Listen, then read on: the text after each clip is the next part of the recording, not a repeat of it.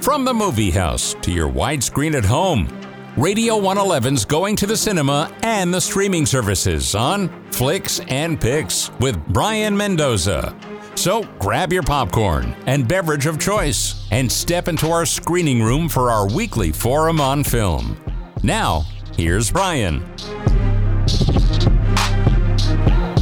Hey, welcome back to the screening room. Oh boy, I saw this really great movie called Last Night in Soho. I'm excited to talk about that. I think that's probably going to be my favorite topic because that was a fun movie. And then, there's so much to talk about. We can even talk about Dune Part 2, but how are you doing today? I hope you're doing pretty well today. Whenever you're listening to this, either live on podcasts, well, I hope you're doing well. And did you see any good movies? Feel free to leave a comment on the Facebook page for Radio 111 whenever my show's advertised to tell me what great movies you saw, and maybe I'll read it on the air. All right? So, some audience interaction, because admittedly we need to interact a little bit more. We need to talk.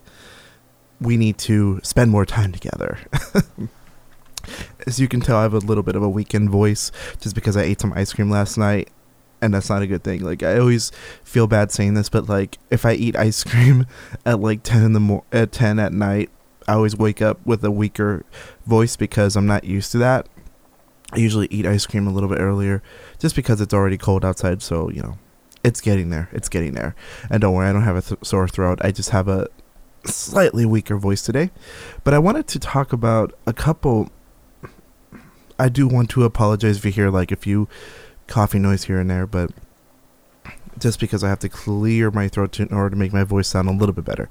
Alright, so just to get that housekeeping out of the way, I wanted to talk a little bit further today about the Halyna Hotchkiss situation. That situation has actually been I'm gonna say this pretty honestly.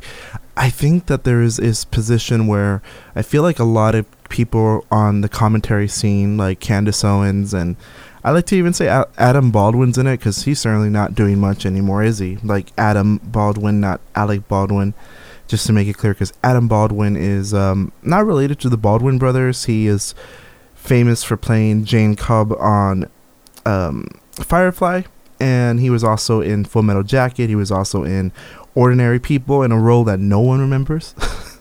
Like, if you saw Ordinary People, you would be like, wait a minute, he was in that movie? Who knew?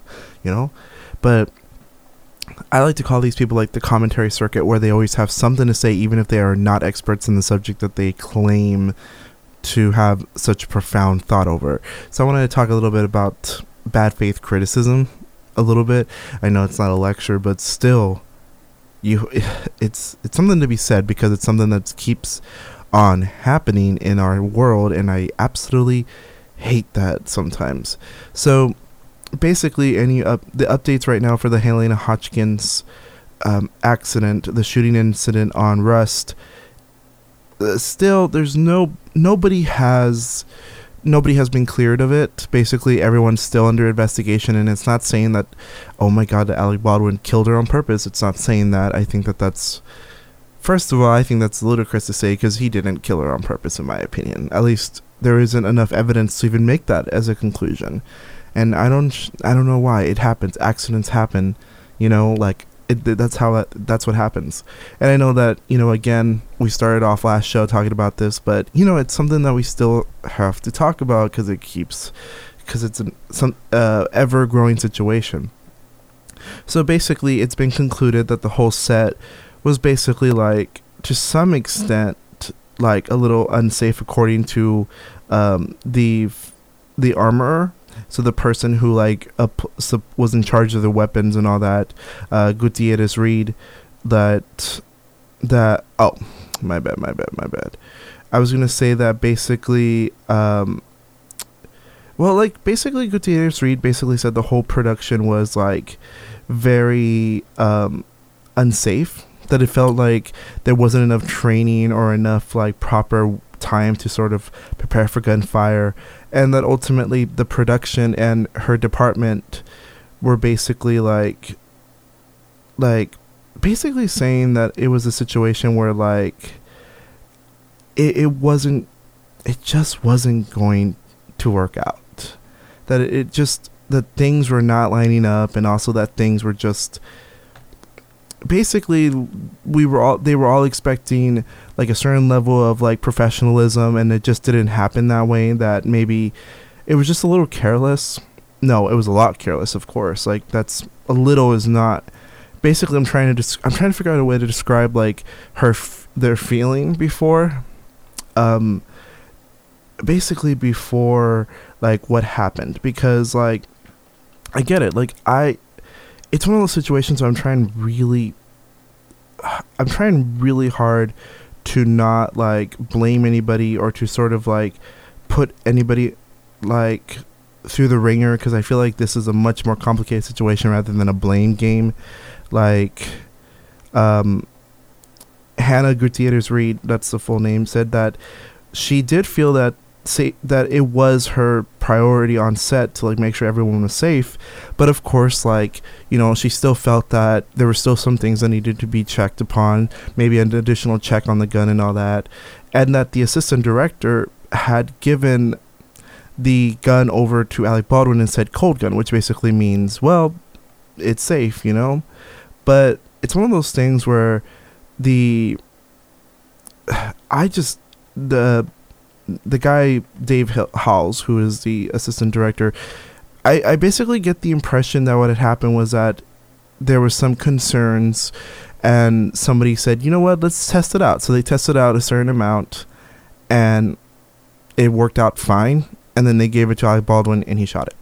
And basically what had happened was that Alec Baldwin had wanted to test out, like, he was practicing, apparently practicing drawing a gun. So that was what happened, and that the director of the film was right behind Helena Hodgkins. And of course, I've had people ask me, well, how would the director be so close to her that he would also get shot a little bit? Well, believe it or not, directors and cinematographers do work side by side, so it's not like they don't work that intimately together, to the point that if something happened to one, of course something's going to happen to the other. It made sense to me. Like, I thought it was a horrible thing overall, but, you know, I can see how it was just like a normal shooting day, and then this happened. I can kind of see how nobody thought that there's something bad was going to happen, but then again, it's kind of like, you know, if you don't get that tire fixed, like if you don't get certain parts of your car fixed by a certain time, you can't, and then something bad happens to you, like, you know, if you were told, hey, you got to get that part fixed, or maybe you got to test that a little bit better, you got to go fix it eventually. But I understand that, like, it's not always convenient, and sometimes you're running out of time. I get that, but then it's also like, you know, you can't be entirely blameless to some extent about what had happened. And I feel like there are good faith criticisms of Alec Baldwin in such a situation. Like, I do feel like as a producer, and he might have just been an in-name only producer, but like, because it happens in Hollywood, I think people forget that. But I think what happened is that production and the director should have honestly been more, should have had better conversations with the Gutierrez Reed, a little bit better about like what had happened, and the gun, and just overall the armory and the weapons. Like, you just got to have those conversations in a very, very balanced, and you got to basically say that, hey, if someone supplied the guns to me and they still feel like they're not safe, maybe we should really test it to the point that this person wants it to. I mean, like, what are we going to do? Like, lose time? Like, they're already losing time. Ironically speaking, they lost time after this happened, so they would have lost time checking for gun safety, which honestly would have taken maybe a day or so, which is, you know, way less than what happened now. And then there's bad faith criticism with like Candace Owens and Adam Baldwin. Now, Adam Baldwin, I like to sort of say, is not a very good actor, and so I've seen an article that was very biased. I'm not going to say which one it is, but basically saying that, like, well, we need more actors like Adam Baldwin who know how to handle a gun to be on set. Well, you know, the thing is that that's the thing, is that like Adam Baldwin wasn't selected to be in the movie, and it wasn't because he knew how to had a gun. It's because Alec Baldwin is a good actor. Adam is not. So I can see why maybe they would have picked somebody for their skills, you know, as an actor, because essentially the idea is that none of this is real, and now that it has happened, yeah, maybe training your actors to do better. But you know what, I think somebody like Adam Baldwin should, believe it or not, offer to help. Like, if Adam Baldwin knows how to handle a gun, why doesn't he offer to help on set? Like, he's obviously not that, how do I put it this way, he's obviously not that busy of an actor. So why don't you go help, you know, instead of complaining and just attacking someone on, I like to say, basically, well, I know how to shoot a gun and you don't. Sort of like this masculinity contest, which I absolutely hate. I think this is the wrong time to do that. If you want to offer to help people, go ahead and do so. Come on, you know.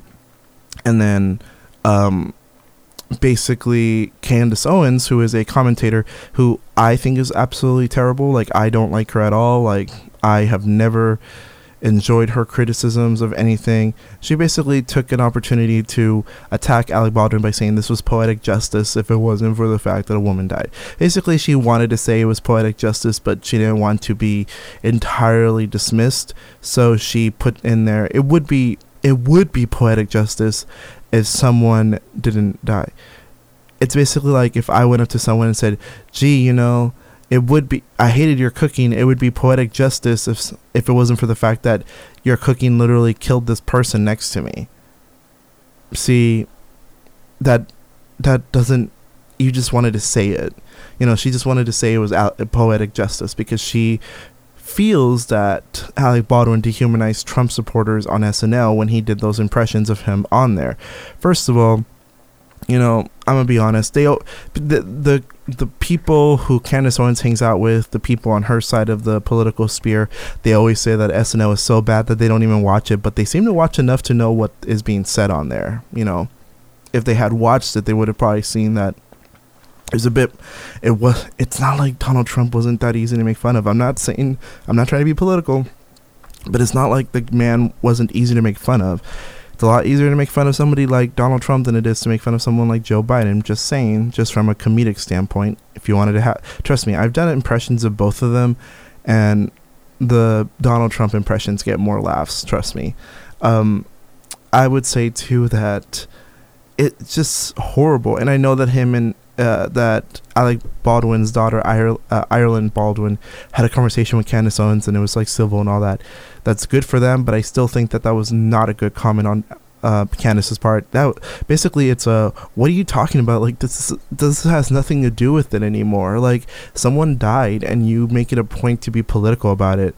Like, look, there are actual good faith criticism about how that set should have been better, protected, that the actors should have been trained. See, those are good criticisms, and if you are somebody like Adam Baldwin who apparently knows how to shoot a gun, maybe you can offer to help. Maybe go on Rust and say, hey, Mr. Baldwin, I wanted to talk to you about like what's going on here, because there's a lot that didn't go right, and I'm going to help you out. But rather than just go on your Twitter and say something, right? Like, it's a lot easier to bash someone like that rather than like actually trying to be a productive member of society and help.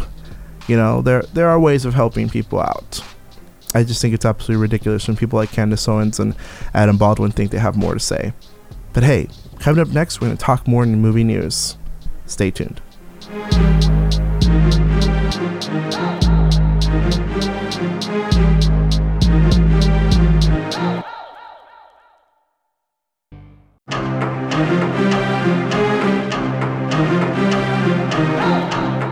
He's been touched by an angel or two. You know, Roger Ebert, Gene Siskel, maybe even Gene Shalit. Here is Brian Mendoza talking cinema on Radio 111's Flicks and Picks. Another news update. Oh, the music might have been too loud there. So another news update that happened with Helena Hodgkins. I know we're talking about it, but you know, it is important still. Like, it's still a horrible thing that happened, and there's so much to talk about. But basically, this has ignited like a conversation about the usage of live rounds on film. And so two series that basically feature a lot of violence, one more than the other one, that being The Boys. Basically, the showrunner of The Boys has basically stated that he will no longer be using live rounds on set. Same with like the producers of The Rookie, which is a show on ABC. I think this is a pretty good idea. I think that like being able to take the initiative, say, hey, you know, we want to prevent that, so let's try to figure out alternatives. And there are alternative ways of like, I feel like if you have the budget for it, I think that shows like The Rookie and shows like The Boys concerningly, in my personal opinion, concerningly use like CGI. And both shows are pretty good. I actually watched The Rookie. Why am I saying Rookie? The Rookie last night. The Rookie. And it was... every time I mispronounce that word, please correct me. I see that word more... I don't know. It's one of those words I see more than I say. I don't think... because I'm not a cop, so I don't see it. But that show is on ABC, and I started watching part of it on Hulu. It looks pretty good so far. I actually like it. Like, I actually think it's a pretty good show, and it has Nathan Fillion, so you have a couple really cool people on there. And so The Boys is also like this really violent show, so... for them to decide, you know what, we're not going to use real guns, like, that sort of sets an interesting, like, standard now. Like, can a show or movie not use guns? I think that's actually a really good, like, indicator of it, you know. I think that there is something to be said about the fact that they are taking that responsibility. And personally, for me, I have mixed feelings about it. Like, I do think that, like, if you're responsible, anything can do, but I also feel like there's also a thing where it's like you never know how responsible you are when something happens. So maybe, because like different people have different definitions of responsible, like someone can literally be like, well, I was responsible, and then someone still got killed. So there's that conversation, like, were they really responsible? And then there's this conversation about how many times you can test the weapon, how many times you can do this. So I think it can be like a standard, like with horror films, like with slasher movies, like with slasher films in particular, they use like not only like protective gear, but they've also, historically speaking, slasher films have not truly been the ground for horrible accidents. Like, it's always ironic that they're called the violent movies, or in the 80s they were part of this moral panic, but yet nobody can legitimately say they died on set. But there have been moments where, like, on a slasher film set, like, somebody got stabbed by accident. Like, there was this movie called Scream 3 where the actress used a real knife, Neve Campbell, and she stabbed the back of an actor. And the actor had protective padding, but because Neve Campbell went a little further down, he did get stabbed for reals because the padding itself wasn't sufficient. Or it was basically a thing where it wasn't sufficient to stop the whole knife, which I understand how that could have been misdirected. And it was that movie's, but he didn't die or anything. Like, if anything, that shot's in the movie. So if you see Scream 3, the scene where Sidney stabs the killer, you can see the actor's face. Like, it's after the face reveal, you'll see which part. You can see that he really got stabbed. It was in, and he was fine. Like, he was fine afterwards. He's fine. He got to star in the least good Scream movie, but, you know, still, you know, he's okay now. But basically, like, there are I think that Scream 4 set an interesting, like, standard where they use CGI, a CGI knife, and it looked fine. In fact, and because of the lighting, it doesn't look as, like, fake as it could have been. You know, like, it's weird. Like, Scream 2 had a fake looking knife for some of the shots, only for the beginning, really, but it was a joke. That was part of the joke. If you saw Scream 2's beginning, you'd see why. But with Scream 4, they used CGI. And I think that for guns, I think CGI is not the worst option. I think, in fact, it might even be a good alternative, because you can honestly use, like, you can enhance, like, a fake-looking gun with CGI, first of all. And you can use, like, CGI bullets. So it's not like it's impossible to do it. I feel like there are ways of incorporating CGI, and I feel like if you master it well enough, like, if we get started now, by the time that it becomes more, it's going to become more mainstream at some point, to the point that even a low budget show can benefit from it. So, like, there could even be a thing where, like, you might even get some tax credit to be able to get CGI on your student film. But who knows? You know, it's not like trust me, I think people are more forgiving of a fake looking gun than they are of a fake looking knife. Like, if your gun looks fake, it's not that hard to make a gun look fake, real, you know. So if your gun looks quote unquote fake, it's not as bad as a fake looking knife. So, you know, I think there are ways to get through this discussion without necessarily using a real gun. And I get that, like, there's, you know, I don't think it's like a Second Amendment thing. Like, I get it. I mean, I get, because people like Adam Baldwin, who are, like, in my opinion, like Second Amendment activists, like the really hardcore ones, the ones that are bad faith actors, not the ones who actually care about you having a gun, but like they just love to like critique and, you know, call you less of a man for not having a gun on set. But then, you know, what's the solution if the people who know how to handle a gun ain't gonna help? You know, if they're not gonna help, they're not gonna help, you know. But hey, stay tuned. We're going to talk about Last Night in Soho, so stay tuned. And we're going to talk about the news that Dune 2 is actually happening.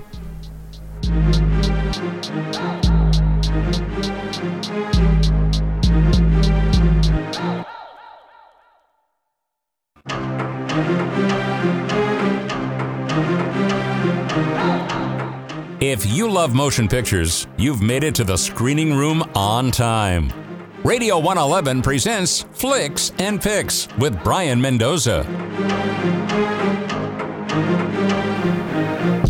Last night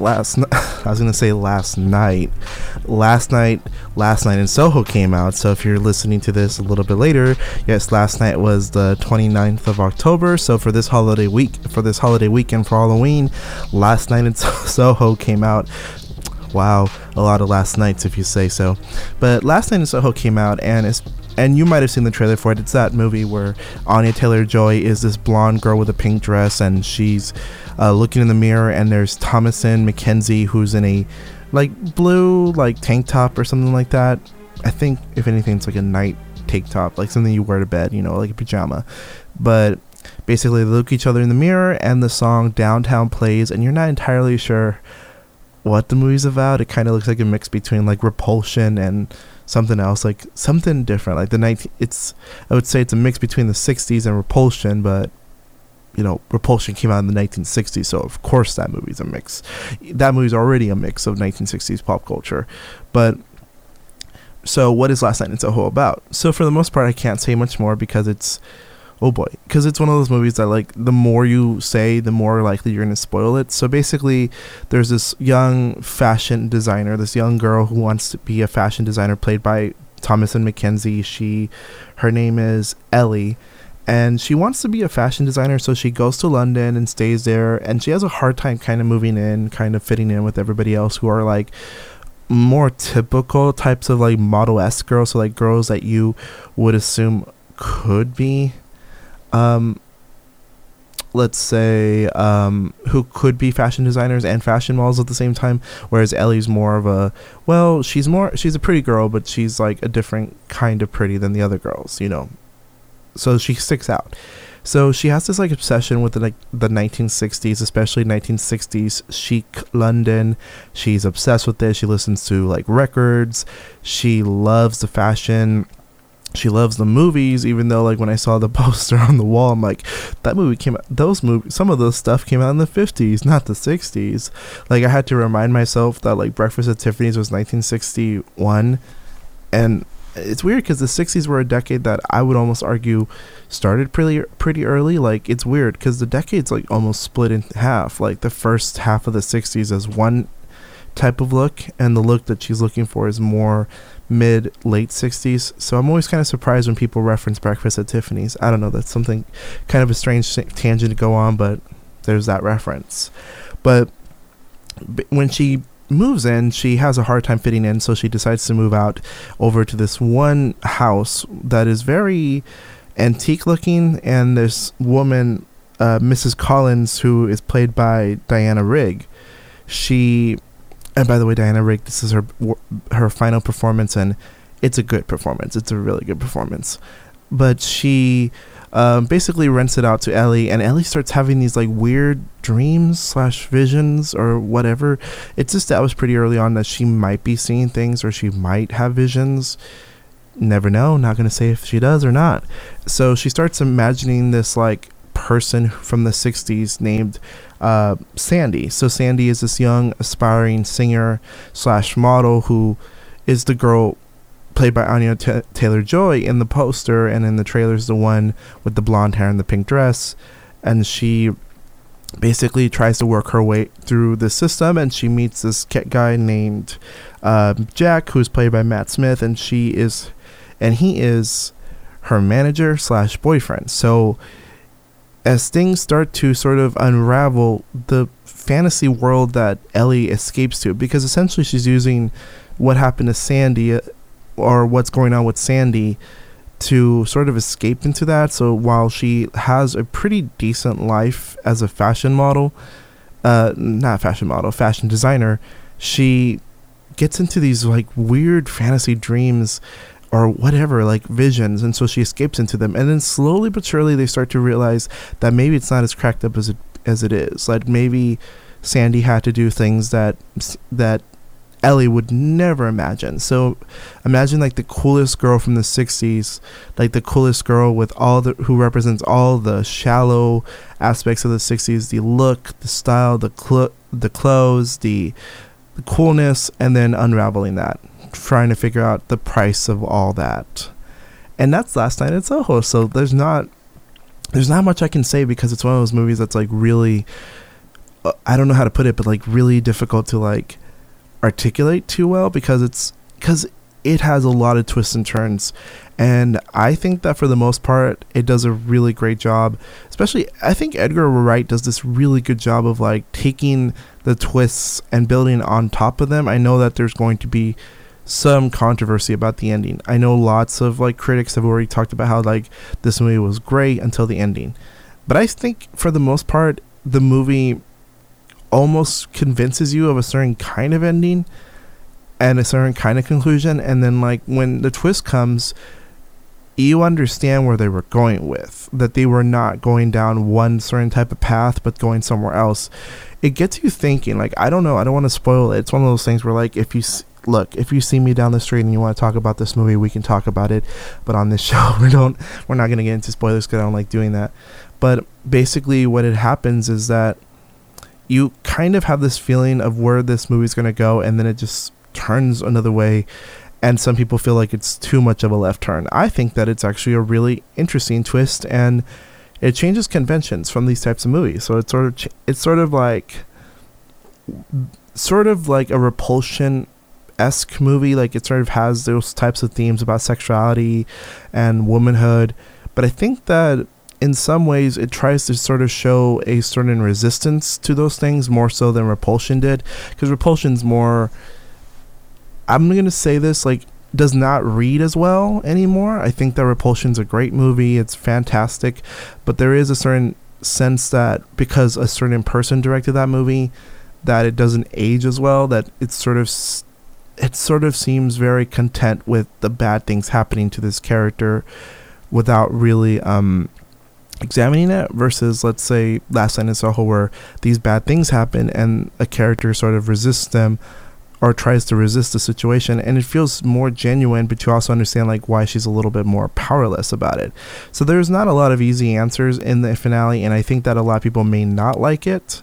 They won't like how it happens, and I think that it's just one of those things where I do think that also like you could figure out the twist too, well at least one of the twists, if you are a very detailed visual learner. So like if you're someone that like can see things in the corner or can see things on top of things, you'll see something. So you'll see like a certain symbol or word, and so I'm just gonna be honest, I saw the twist just because I'm a very detail oriented viewer, and I saw that and I thought it's this, and then even then it threw me by a further surprise, because I thought it was a certain type of twist, and then it threw in that it was another type of twist. So once you figure out this movie, it throws you into another curveball, which I think is pretty impressive. I think it's really impressive. The look and style of this movie has been talked about already. I think that it's very giallo-esque. So like if you've ever seen those really colorful horror films from Italy, that's like a giallo film, like a film that really indulges on like color and like like especially bright colors and like murderers and like womanhood, like those types of horror films. Like this is definitely inspired by that. I think that Malignant is the other film that tries to do it, but I think this is way significantly better because I think it's a much more smarter film. I think that this movie tries really hard to scare you from a sort of message standpoint. Like it wants you to really get to know why this character feels the way she does. And I love Thomasin McKenzie's performance because she's actually the lead, not Anya Taylor-Joy. And I hate to say it, but like I loved her character so much that I actually really hated seeing her go crazy. Like, so I hated seeing her go through all this pain because I wanted her to succeed. And that's how likable it is. Like, I'm actually kind of happy that a horror film nowadays has a really likable protagonist because I've been sick and tired of, like, scary movies coming out with, like, unlikable characters and me saying, can we just kill these off, you know? And, like, even to some extent, like, the Conjuring movies don't even have the best characters. Like, if anything, I wish that they were developed better. And so I don't know, Last Night in Soho, I like to call it the sort of like anti-Conjuring of movies. Like this is an actual movie that has like actual jump scares that are clever. Like you actually get where they're going with, like, and they're not just trying to scare you like that. Like it's actually trying to use like psychology and actually try to be intelligent about its scares. So it's one of those things where like somebody's gonna say I wasn't that scared by the movie. Well, you know, it's not, as Frankenfurter said, they didn't make it for you if you like The Conjuring. But hey, you know, I guess there's something wrong with The Conjuring. I actually liked that first movie and that second movie, but you know, that latest one was bad. So Last Night in Soho, in my opinion, features really great performances from everyone. Diana Rigg, Thomasin McKenzie, Matt Smith. Terrence Stamp has a pretty good performance as this mysterious old man who may or may not have had a dark past. I'm not going to say what it is. And Michael Ajo as John, he's really good in this movie, by the way. He's actually he does a really good job as like Ellie's love interest. And I think that him and Thomasin McKenzie have really strong chemistry. That it was a bit of a shame that Michael doesn't have like a more extensive filmography, because I would have loved to have seen more of him. And Thomasin McKenzie, you've seen her in Jojo Rabbit and Old. She can act. The girl can act, and I'm actually happy that this is her movie, because Anya Taylor-Joy is already going to be a star. I want Thomasin McKenzie to be a star too. I think that she and Anya clearly have, in my opinion, like A star potential, like an actual A, like big time movie star. And another thing is that it's just a beautiful movie to look at. I think it's a visually stunning movie. It's also very well crafted. Like there's this scene where like I don't think it's a spoiler, but like Anya Taylor-Joy's character Sandy is walking, and you see Ellie's reflection in the mirror, and every time like the characters run away or run around this room, I like the fact that like you see Sandy walking, and then every time she walks by something, even if it's like a very quick second, they still put in the detail to have Ellie on the other end there in the mirror. So I think it's actually like a really great thing and a great detail in general. So overall, Last Night in Soho is like my favorite horror film from this year. Like I think this was a year that was pretty mixed for me in terms of scary movies. Like Malignant is pretty out there, but I don't know if I would say it's a good movie, but it's out there. Like, I mean, I would say I think it's fine. Like, if anything, that was just fine, you know. A little silly, a little bonkers, but you know what? Had fun with that one. Conjuring 3, that was bad. You know, those movies, you know, if you're not going to have James Wan do it, you're not going to like it. You know, it's not going to be any good. Candyman was actually really great. And so Last Night in Soho, you know, there's always going to be that mixed feelings about the ending, but once you really think about it, it does make sense. So I think it's beautiful to look at, visually stunning, a great tribute to the giallo tradition of Italian horror films, and features really great performances. So if you want to see a horror film, a psychological horror film that's really patient with its subject matter, and it really has a lot to say about like womanhood in the 1960s in particular, I think Last Night in Soho is definitely a movie you should check out. And just overall, it's like I would give it 4 stars. I'm being I think I might be considered generous here, but no, I think it's a 4-star movie. I think it's great, and that ending's gonna get some conversation, and I think that ending's gonna age pretty well. I've seen plenty of bad horror films that get better ratings than that, so if this doesn't become a horror classic, I'm gonna be surprised. Stay tuned.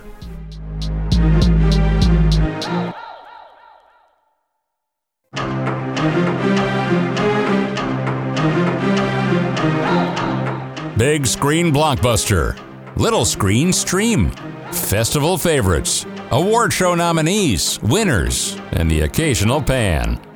This is Flicks and Picks on Radio 111. Here's Brian Mendoza. So last week I talked about how much I admire Dune from like a technical level, and also there are legitimate criticisms of it. Like, I do think that the conversation about excluding Middle Eastern actors and just Islamic actors or Middle Eastern actors in general was not great in hindsight, because they do borrow a lot from Middle Eastern culture in Dune, so there's that criticism. But overall, I think most people have enjoyed Dune and have actually wanted to see this story conclude. Now, the funny thing is, like, all these Dune memes and Dune jokes are just coming out, and I'm saying they're like, you are all living the nightmare I've had for years, because like if you are in literary circles or like you've been around people who read books, Dune is sort of like, we all make fun of how weird the book Dune is, and so we also make fun of how weird the 1984 movie is. And so I gotta say that watching I'm gonna be honest, like, just watching like all these Dune jokes come about, it's great. I think it's wonderful, and I think that there's something really positive and uniting about that. I don't know, like, not the best thing to be obsessed about, but it's just one of those things where like it's great to see people finally get into something that I've been getting into, which is making fun of Dune for the last 50 years. Just kidding. I'm not that old, but it's just that it's been something that people make fun of ever since the book came out. So, respect science fiction work, but also a bit funny. So Dune basically premiered at the box office with 40 million domestically, around 40 million. Now, currently speaking, it's jumped up to like about 54 million. So I think this is great. They're getting closer. I think they're finally at the $300 million mark as of today, as of October 30th. So they're not, they haven't broken even, but it looks really good compared to the box office numbers of other pandemic films. And so I got to say that that's great.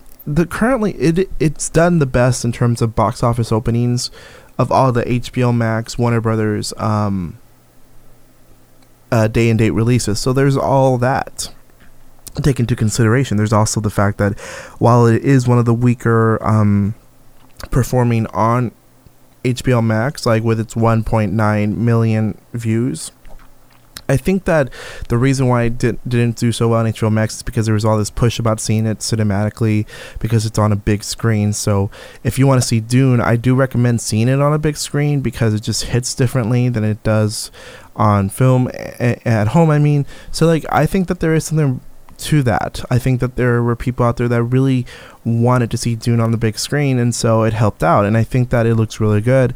And I think because there's no competition for this weekend, really, like Last Night in Soho, as great as it is, I don't think is going to get the numbers that a Dune has. Like, I know that, for example, when I went to a movie theater the other day to go see Last Night in Soho, the Dune movie was still playing on the bigger screen, so I saw Last Night in Soho and Dune in two reasonably big screens, but Dune was on the bigger one. So if you want to see like Dune in a really big screen, then you most likely will have the opportunity to do so, because next week The Eternals comes out, so we'll have to see how that does. I think if anything, The Eternals might make, I don't know, it's weird because the Rotten Tomato score wasn't as great as it was, and they're trying to push for an Oscar campaign, which I get it, but if they want an Oscar campaign, why don't they give it to Shang-Chi, which is kind of sad, because The Eternals, from what I hear, is not as great as Shang-Chi.